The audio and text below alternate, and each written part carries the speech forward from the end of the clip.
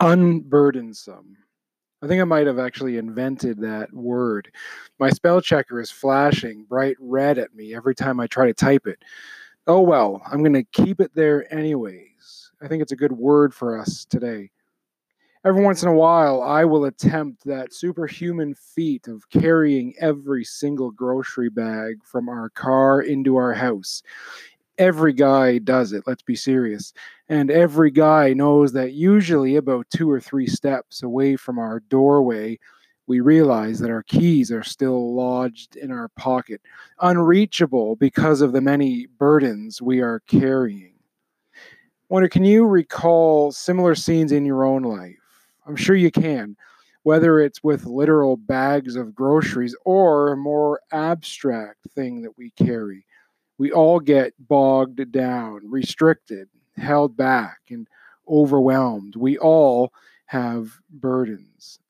Sometimes these are caused by our own decisions, like my choice to be the macho man grocery carrier, or, and more seriously, my choices to cling to success, prestige, likability, or my unrelenting hold on anger towards that one person or possessions, etc., etc., etc.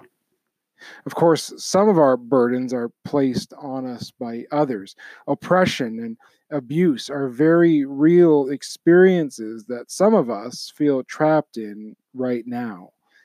Without question, either way, there is a lot for us to carry.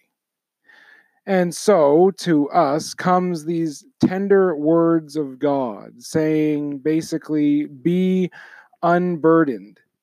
I have carried you away from your burdens. So unclench your fists towards one another.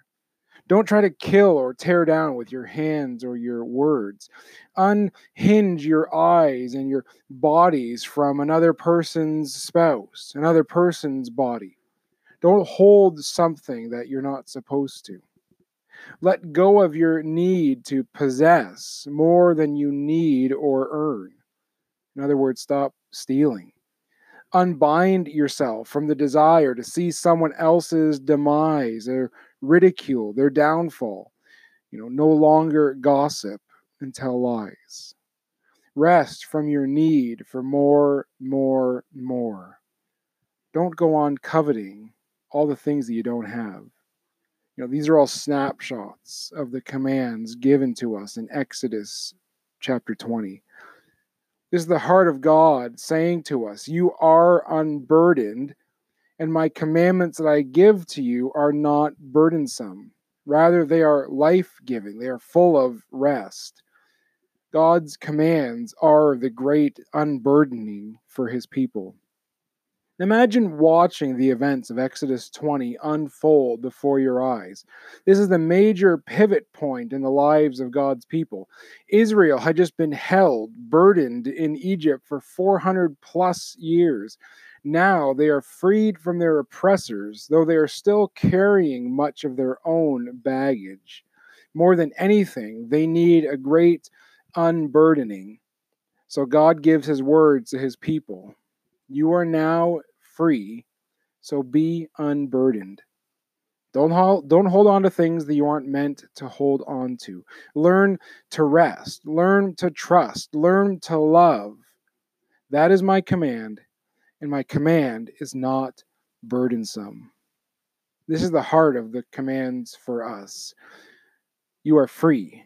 Now come to me and find rest. Stop clinging and clenching. Stop relentlessly carrying. Stop avenging and stealing. Let go and trust that God loves and carries you. I wonder, what is burdening you today? And if possible, what can you let go of that will actually allow you to rest in God's love? I think this is at the heart of his tender commandments. And it's a good place to pray and meditate as we move into the Christmas season next. Today, let's remember that God's commands demonstrate his tenderness. He is love speaking to us. He does not burden or trap, rather, he frees and he saves. His commands don't limit, but they release us. He calls us to rest and to love. His command is to love, and his command is not burdensome.